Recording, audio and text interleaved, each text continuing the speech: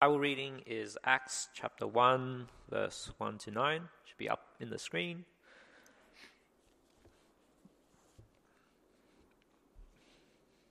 Acts chapter 1.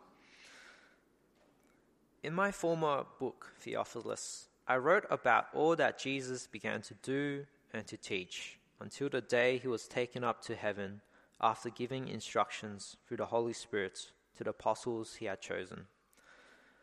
After his suffering, he showed himself to these men and gave many convincing proofs that he was alive. He appeared to them over a period of 40 days and spoke about the kingdom of God.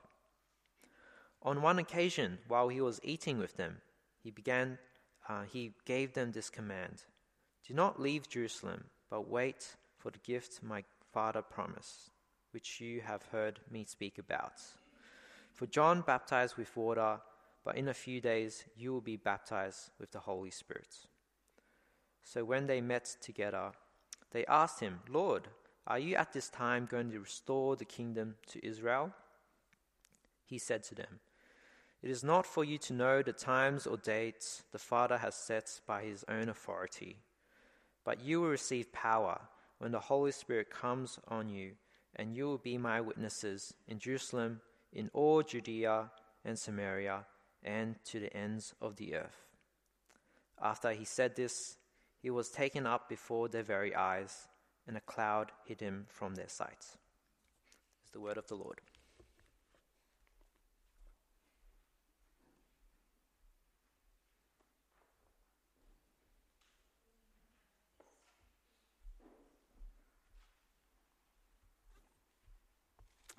Thank you.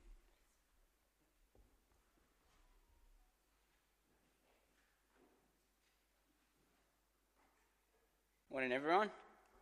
Morning.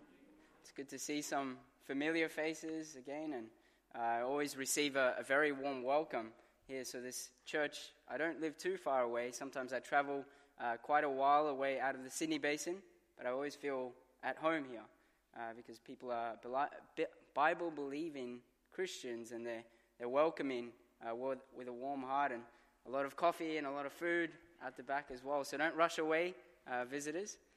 I brought a couple of instruments as well to make the point of my message. So don't be harmed that one of the speakers brought a sword in church. It's harmless. This is my niece's little sword. But I wanted to thank you for Pastor David, and to be honest, I think not just this church, but your pastoral care heart extends further than these four walls. So he's been I would say a father and a spiritual father for me, and even being able to give opportunities to be able to talk about these things to the church, a young rug rat like myself. And so I wanted to thank you, Derek as well, and Ross, always very encouraging, and Jane, and there was a few others that I have met. Trying to remember names is not my specialty. I'm praying for that gift of the Holy Spirit. But I think it's so timely, isn't it, that we're focusing on Acts 1, and especially, as you mentioned, David, that the Holy Spirit is at move in this city. And I wanted to make the point that I get to see moves of the Lord every Friday night, but not just in Town Hall, where I'm based, but there's places in Burwood where brothers and sisters are faithfully preaching, in Liverpool, in Parramatta. And so please pray for the teams that go out. And if it is on your heart, I know this is the season where people are looking for hope. They're looking for direction. We've got everything we need, but suicide is on the highest rising rate, depression and anxiety. How much more do people look for a word of hope in a season like this? So I hope that's the point of my message, to stir you up. It's not so much about just the persecuted or about myself by any means, but it's about the word of God going out to accomplish his will in our lives. And so these pictures here, I'm not sure if people at the back can see them, maybe a little bit blurry. You still have the option to rush up, get a seat at the front if you want. But this is a team that goes out every Friday night, rain, hail, or shine, to share the gospel and the good news of Jesus. And I tell you what, there is about 12 to 30 people every single week that respond to the message, that are taking, I won't call them salvations, but they're taking a step closer to Jesus, making a decision to take his word seriously. 12 to 30 people every week. Imagine that. That can change a whole generation by the time in 6 months. And this is what I want to encourage the local churches to mobilize and to scatter the seeds. Yeah, it's not our job to determine where they fall, but people are willing. And many Chinese young students, ones from Iran, Middle Eastern backgrounds, where they won't hear the gospel anywhere else, but they get to hear it and see it proclaimed here at Town Hall. And so please continue to pray for us. I do have a quick video. In fact, how amazing is that? That's nations, many nations and tribes gathering to worship the Lord, bringing heaven on earth, you would say. And so, yeah, I don't know if you can see me there, but I'm tucked away in the corner. And I've been with Voice of the Martyrs for 2.5 years now. So I hope I would be encouraging with you, but I know that there's many wise and very learned people here. So I don't come to try and be an expert with, amazing wisdom. I know that there's so much for me to learn. So I look forward to the conversations afterwards to be sharpened as well. This is a quick video of one of my brothers leading this young girl to the Lord.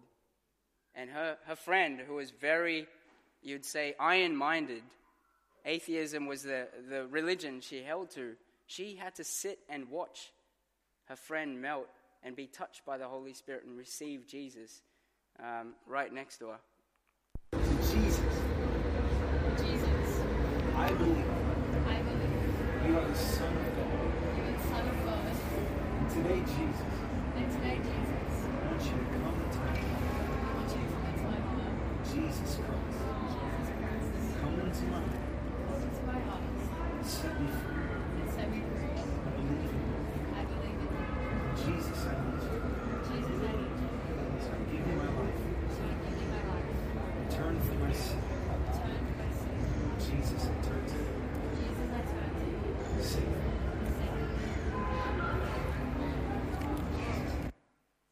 Yeah, it's amazing. I don't know if everyone could hear that, but that was the gospel touching someone's heart. And her countenance changed after that. Her friend was like, "You look different." And so praise God. Please continue to pray for our city, even in Burwood. You may be asking questions. This is the people that I get to hang out with, and I'm so privileged to be able to. The man in the middle at the bottom, that's Merv Knight. He's the co-founder of Voice of the Martyrs, first planted here in 1969 with Pastor Richard Wambrand. And this man is 91 years old this November, November 30th. And he still turns up to the office every single day. 92 years old every single day. And he sends me emails. He exhorts me to make him a cup of coffee and all sorts of things.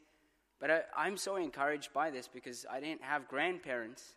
They passed away when I was pretty young. But this is who God has given me to mentor me. And someone that I believe when you have a calling on your life, when God has got his hand and you're surrendered in his hand, whether you're 18 years old or 30 years old or 92, that calling, that joy of serving the Lord does not go away. So I just wanted to leave anyone that's needing encouragement, that's growing weary, or maybe feeling like they need to retire from church life. Keep going. The Lord is tarrying. The man next to him, that's Eric Foley. This brother, for the last 22 years, has been serving faithfully North Korean Christians and defectors, wherever North Korean Christians and defectors are found, in places like northern Russia. They sent there in the Siberia and log mining camps to cut in the bitter cold, or in places like China, South Korea, even North Africa in Europe. And their desperation is to make money for their family. Many of them are impoverished, and in fact, they have no other choice. A lot of the times when they're sent, their family is held under bondage by Kim Il-sung and the regime to say, this is the consequences if you're not making money for the government. And so 10%, maybe even less, are the ones that are fed, and everyone else is making money. It's like a rat wheel to turn the screws for them. But I wanted to leave you with this, like what God is doing in the midst of the most evil regime that we know about in modern history. In the last 30 years of the World Watch list existing, North Korea has been number one for 29 years of them. The only time it's changed is when the Taliban took over Afghanistan. But 29 years number one. And I want to explain how that's possible, but what God is doing in the midst of growing his church. And this is why I want to point to this sign. Voice of the Martyrs. In fact, Eric Foley met one of the brothers on his speaking deputations. He's spoken at 40 different countries around the world. And a man came up to him and he said, Voice of the Martyrs, huh? Well, what does the voice of the martyrs say?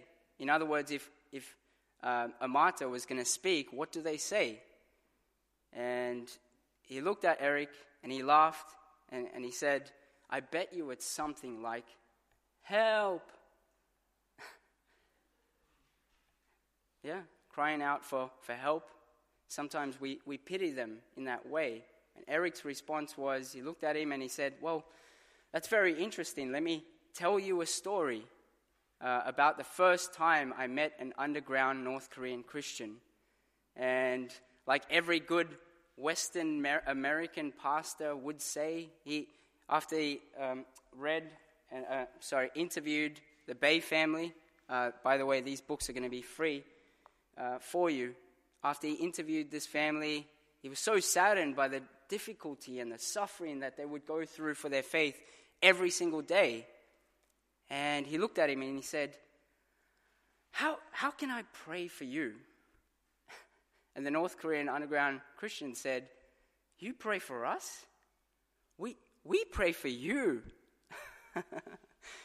And in Eric's mind, he's thinking, well, how dare this man tell me that he prays for me? I'm from America, the land of the free, the land of the very rich Christians.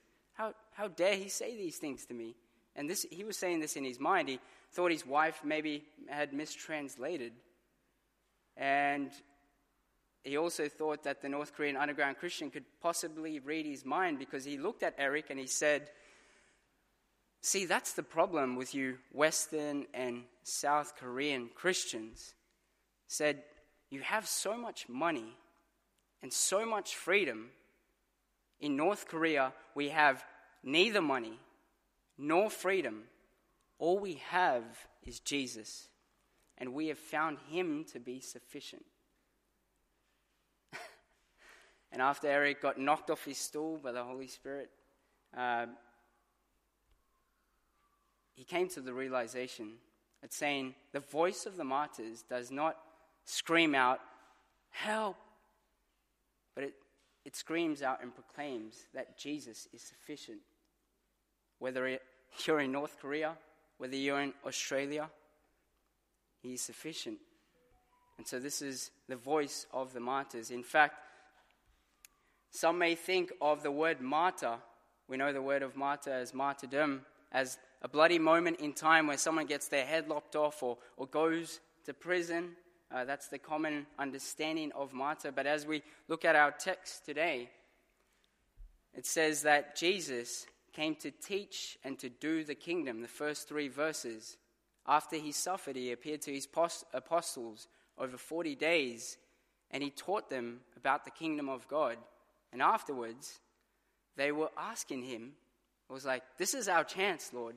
This is the time. Lord, is this the time that you're going to unify Judea and Jerusalem?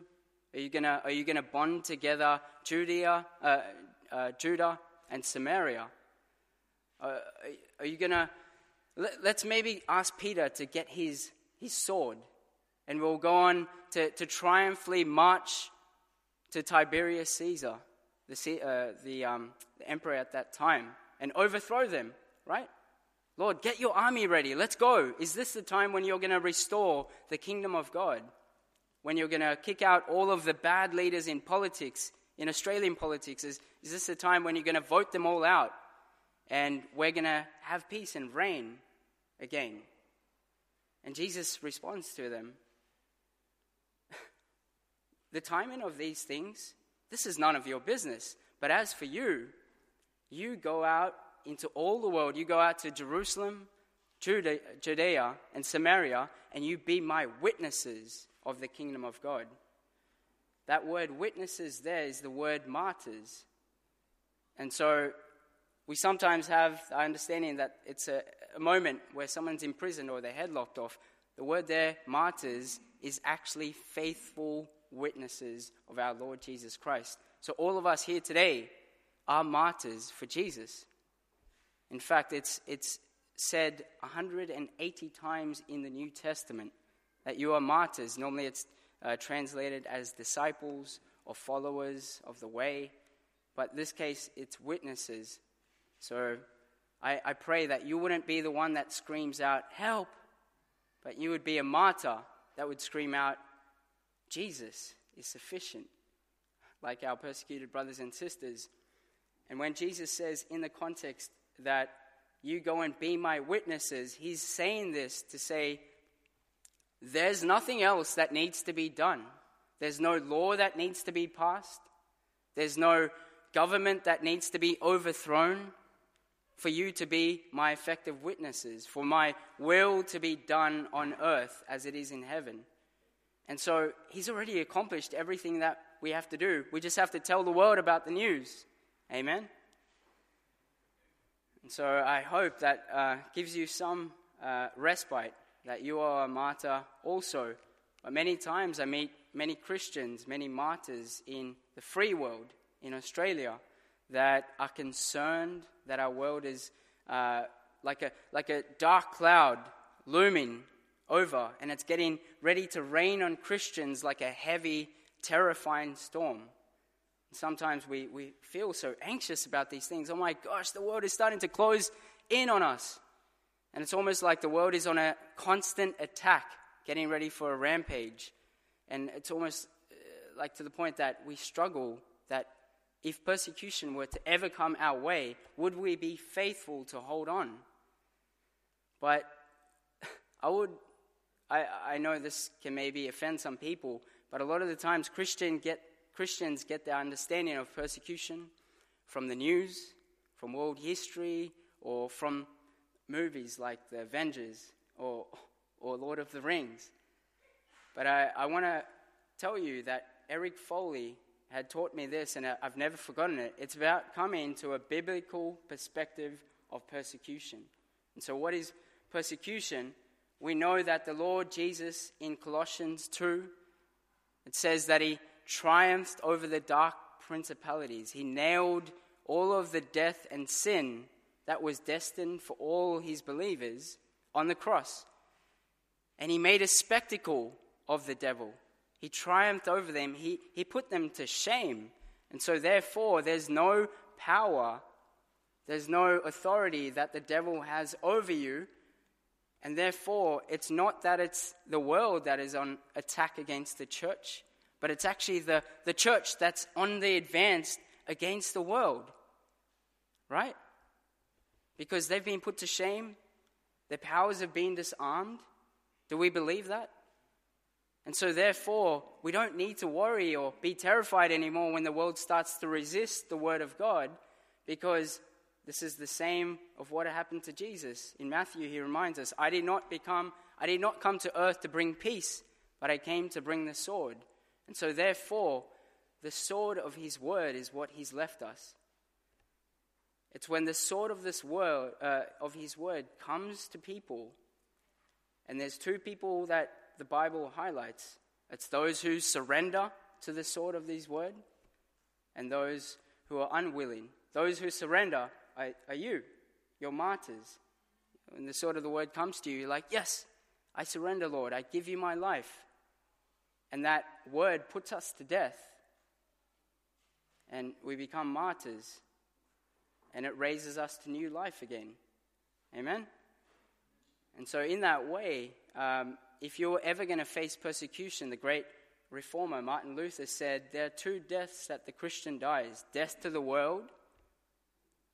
The world has many plans for you. The world has dreams for you. And you die to those dreams. And you say, Lord, I take up your will, not the world's. And death to self. The dreams that we have, the aspirations to be an amazing preacher and a world changer. We die to those things too, and we say, Lord, whatever your will is. And once you've died, once you've suffered martyrdom of those two things, the death of the physical body, that's not so terrifying anymore. And these are the things that our persecuted brothers and sisters get, that they are dead to the world, they're fully dead to themselves, and therefore a moment in prison, a time when, we're suffering in the body is not so bad. I don't understand it fully yet, but this is what the Word of God challenges us to think. Amen? And so when the unwilling servants, when the sword of His word, the weapon, I'm going to do there. See? It's not this sword anymore. We're not fighting with this sword.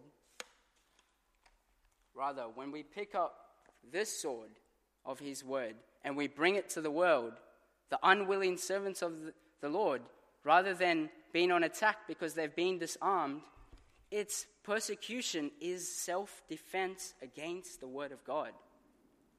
Persecution is the world saying, oh my gosh, I don't want to surrender. I don't want to live the Lord's way. But ultimately, Jesus says, especially when He encounters Paul on the Damascus Road, that resistance against the word of God is ultimately futile. It must come to an end.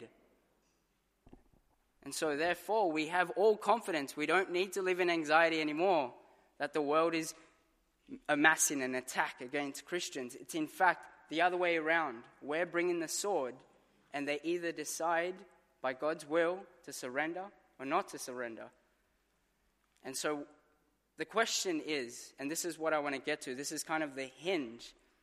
Can the world convince the church that the weapon that the Lord has given them for all eternity to pick up, can the world convince the church to set down that weapon, or will the world continue to be faithful martyrs for the Lord Jesus Christ? And how would the world do that? Persecution. That's the aim of persecution. So I'll get to my next slide.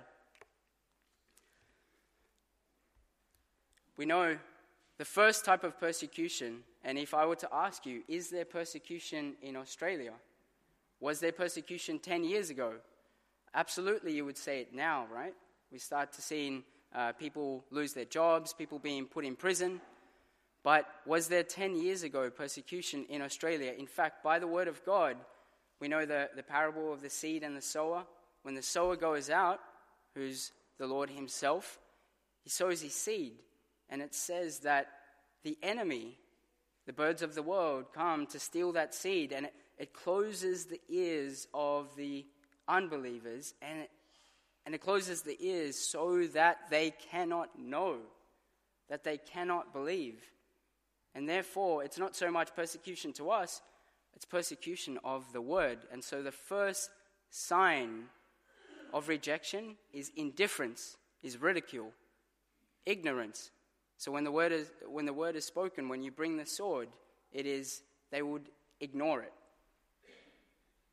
Right? And so in the face of this type of disinterest, is this persecution against the church effective? Absolutely it is. Because when the church realizes that the world is no longer interested anymore in the gospel message, it looks to say, this is how the world responds, oh my gosh, we've got to change strategy. We've got to try and figure out a way to get the world's interest again. We've got to figure out a way to entertain the world again. Bring up the guitarist and let's get the lights and the smoke machines going again. Let's sing more contemporary songs. And I tell you what, let's actually shorten the Bible readings and the sermons. And let's actually do less of the sword thing, but do more of the world thing. And the world is completely at peace with that. It says, thank you very much. My persecution, my self-defense against the word of the Lord was effective. And therefore, the church is now compromised. We see that in many parts. I'm being careful what I say because I know I can offend some people with these things. But what happens in the face of persecution, in the face of indifference, that the church continues to remain faithful in preaching the word of God? Faithful to wielding his sword. What happens? Well, the world ramps up its self-defense again. And it goes from ignorance and disinterest to now ridicule and open-aired mocking of Christians. And we would say this is what we're sort of experiencing and seeing in the Western world now. It's saying things like, you guys are so close-minded. You're homophobic. You don't love anyone. You're proclaiming hate speech. Defense, self-defense against the word, conviction of his sword. And what the church does at this point, it panics. It says, oh my gosh, if people aren't willing to receive the word of the Lord anymore, we've got to try to make peace with the world some way. Let's join them in going to movies and bars and clubs, and let's live the way the world lives in order to make friends with them. And then we'll try and sprinkle a little bit of gospel messages here and there. Jesus is his word of God, is his word. And that's why Jesus has full confidence in his word. That some believe and some don't. But the church sometimes kind of tries to change strategy from what Jesus is proclaiming for us to do. And so I pray that we will continue to be faithful, because the church's goal through persecution, through self-defense of the word, is to help encourage the church to set aside the proclamation of the word of God. It's fine with doing, movies and, food gatherings, and it just doesn't want you to speak about the word. And the world is actually trying to make peace with the church. And by doing so, get them to lay down the sword that God has given us. And so what happens in the face of ridicule and indifference if the church remains faithful to preaching God's word? Oh, I skipped ahead. Legal sanctions. Sanctions against the church, and that looks like discrimination, or you'd say legislations. We're seeing this a lot in India. Legal anti-discrimination laws to say you can't bring this sword in this area anymore. It's too dangerous. And so therefore, in the face of that, the church, again, starts to panic, and it says, ouch, if we can't proclaim the word of God freely anymore, we've got to do whatever it takes to get the good people into Parliament and get the bad people out and get the good laws, all the laws that are in favor for Christians proclaiming the gospel in, and all the ones that are bad. We've got to ultimately try and fight the world at their level of authority. Legal battle, going to court consistently, money draining, anxiety. And the Lord's like, okay, you can do that, or you can continue to proclaim my word. And this is what I will stand with you 100% of the time. In fact, 10 of the fastest growing churches in the world are all in closed countries where they have zero religious freedom. They don't openly proclaim without being persecuted, but yet the Lord is faithfully building his church in the face of persecution. So if I were to ask you, and maybe I'll ask you that question a little bit later. And so the church at this point becomes convinced that it cannot effectively proclaim the word of God until laws are put in their favor. But if we look at the book of Acts, we know that Jesus said, all authority under heaven and on earth has been given unto me. Therefore, there's no legal sanctions that need to go in my favor. There's no laws that need to be passed for the word to effectively go and do whatever the word wants to do. And we see this in North Korea. And I'm going to get to that now. And so the lesson our persecuted brothers and sisters teach us over and over again, it's okay. It's God's blessing when you have church buildings. When you have seminaries, they're very good. When you have pastors, they're so helpful. But when you don't, it's okay too. The word of the Lord is sufficient. And a lot of the time, the goal of the pastor is to prepare you for the time when he's not there anymore. And we're seeing things like that in China. The pastors are most of them are being locked up, and the church fends for itself by staying true to the word of God. Amen? I'm not condemning you to go to prison anytime soon. We like you, Pastor David. And so I'll get on to when we think of our persecuted brothers and sisters, and we sometimes look at them and pity them, and sometimes look like we want to give them a hand up to help them to become like us. Rather, that's backwards. It's almost like they're standing here as our mature brothers and sisters, and we're over there, and they're looking at us, and they're saying, come on, you can take a bit of suffering. Come on, you can go to prison for the word. It's okay. Come on, martyrdom's not so bad. And so we look at these martyrs, these faithful brothers and sisters in 68 countries, and we're saying, I can learn from this person. I've been discipled by persecuted brothers and sisters more than anything, I would say, because they know that Jesus is sufficient. And that's my goal as a Christian in every sense of the matter. And so therefore the exhortation from Hebrews 13:3, continue to remember those who are in prison, as you yourselves were in prison, or those who are mistreated, as you yourselves are going through the same suffering. Does that not make more sense of this verse now, this exhortation, of why a persecuted church is called to remember persecuted Christians who are faithfully serving, singing the Lord's praises in prison, witnessing, doing Bible studies in prison, because they have a message for us that we're yet to discover. I mean, some of us have. My generation, they get told off and they start a riot. And so there's so much that our brothers and sisters can teach us. In North Korea, in many places around the world, we have many unwilling servants of the Lord Jesus Christ, the ones that refuse to surrender to his sword.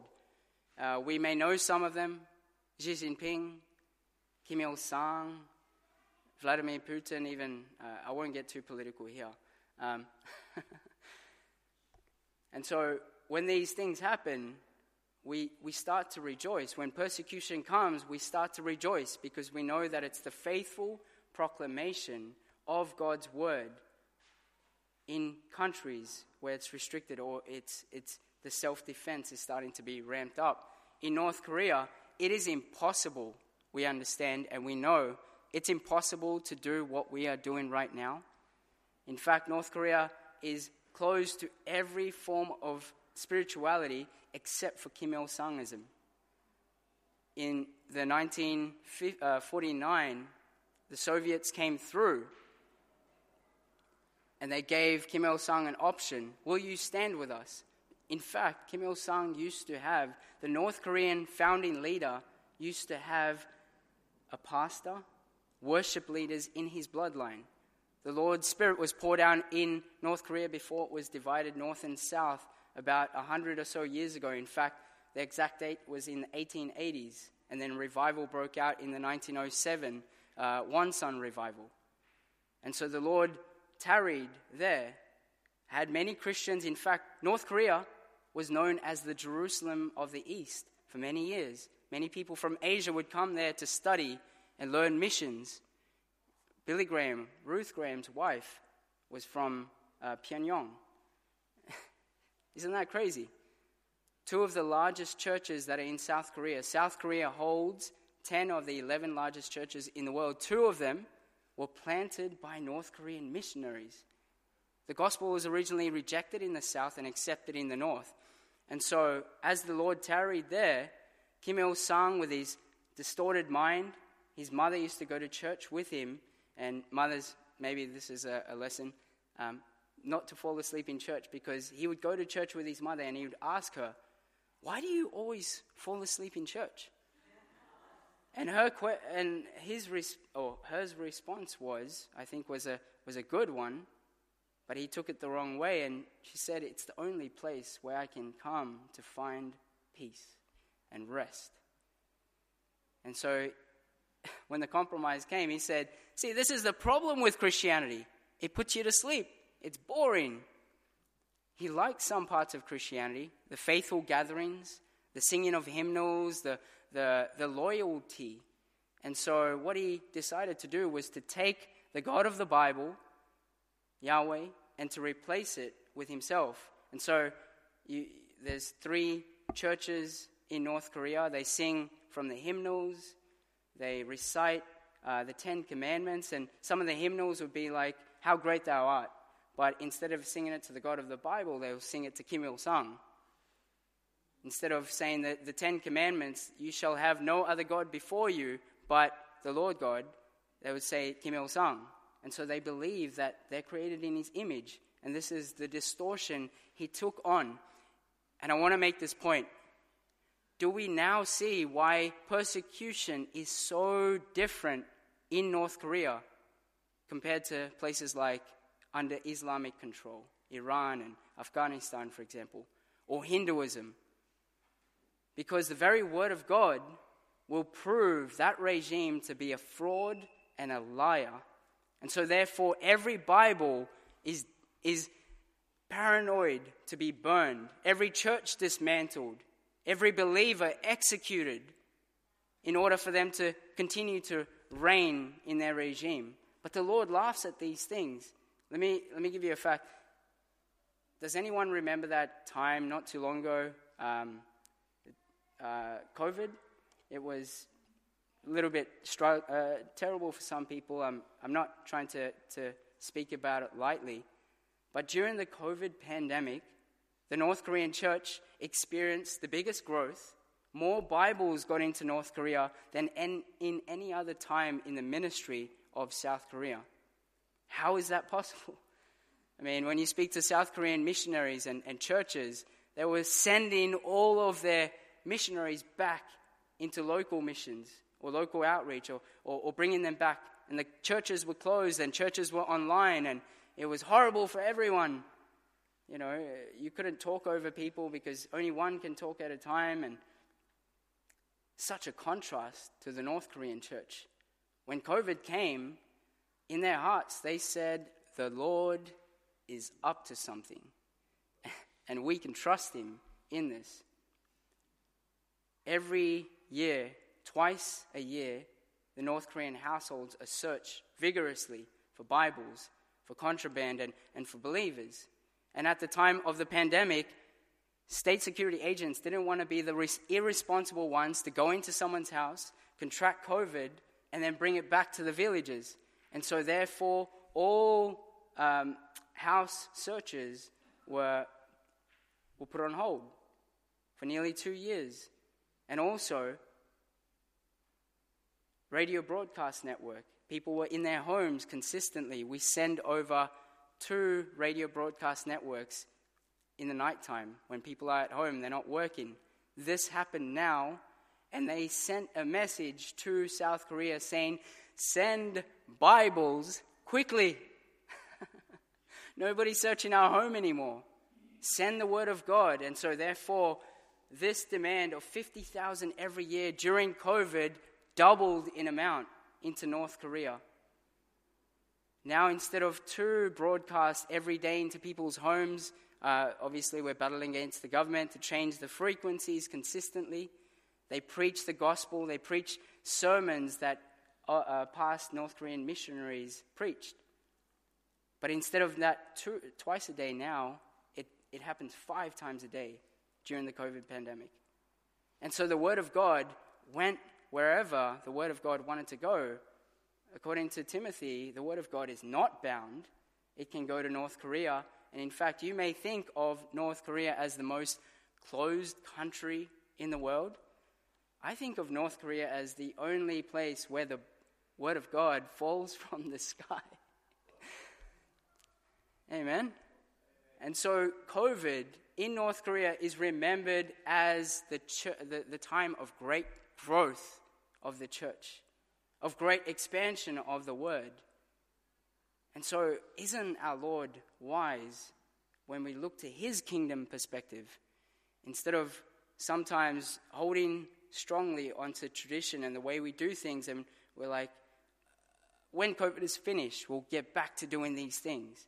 When COVID's finished, we'll get back to proclaiming the gospel. The gospel was active during COVID in closed countries more than anything. Praise God. And I hope that we can maybe give a round of applause to the Lord Jesus for His sovereignty over these things. I can go on and speaking about North Korea, but I just want to give you this one little heart seed to show more of God's sovereignty, that we don't need to worry when persecution comes, when our countries are closed off to the gospel. Because in fact, in North Korea, many churches weren't really looking to translate the Bible into the North Korean language. It's 40% different to the Chinese language because Kim Il-sung took out all of the root words.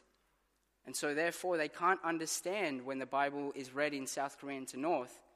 But the Lord wasn't waiting for Wycliffe to translate the Bible. He wasn't waiting for the International Bible Society. In fact, He said, I'm going to take the worst persecutors of the church in human history, and I'm going to get them to translate the most faithful Bible translation to the Hebrew and Greek. This generation. And so the Lord, when the UN came to North Korea and they said, maybe we're seeing things a bit different, but we don't believe that you have religious freedom in your country. And Kim Il-sung and his regime said, oh my gosh, yes we do. I tell you, we do. Look, it's in our constitution, religious freedom. And so the Lord used the UN and other missions organizations to pressure Kim Il-sung. And what Kim Il-sung said in his mind, he said, okay, this is what we'll do. We'll translate the Bible the closest to the Hebrew and Greek to the Korean language, because the South Korean Bible was originally put together with string and tape, English here, Chinese here. And in fact, the North Korean people love to degrade South Korea in everything, in arts, in sport, and especially if they could proclaim that they had religious freedom, they would be able to boast in these things. And so the Lord said, well, I will translate the Bible with them. And so 50,000 of the Bibles that go into North Korea are now translated from the very enemies that were defending themselves against the word. Right? That's amazing, because God is so sovereign that He can use even the unwilling servants to get His will done on the earth. I just want to show you this quick video. It doesn't have any sound, but this is the Bibles that get sent via wind channels from South Korea into North, and it's dropped in various regions where even soldiers, we know of soldiers picking them up and reading them or selling them on the black market.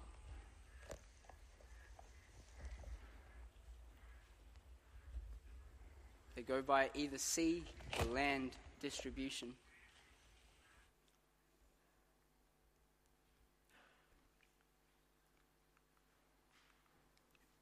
I will skip that testimony, but I'll just quickly highlight.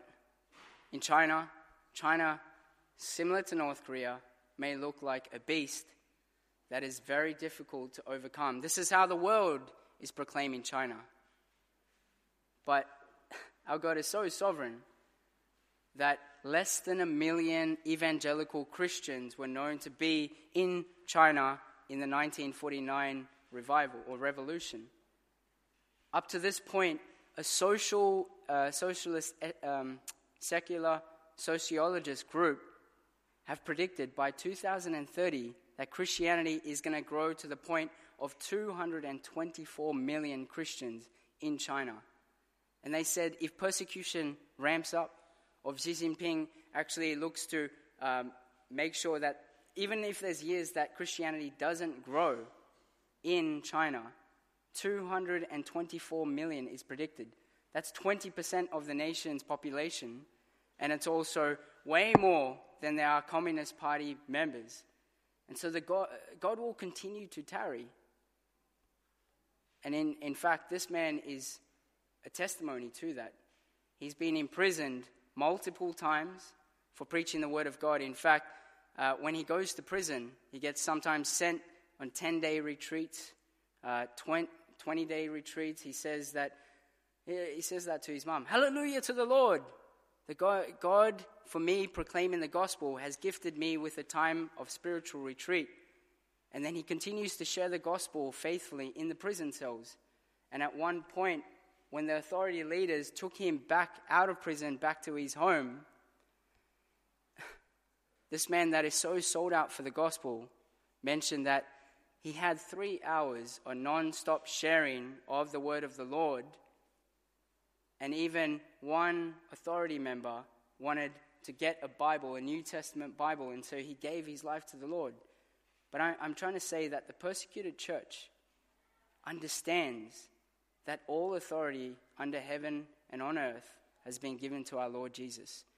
And so there is nothing that is stopping you for being a faithful martyr of the Lord Jesus Christ in Burwood, in your families, in your communities.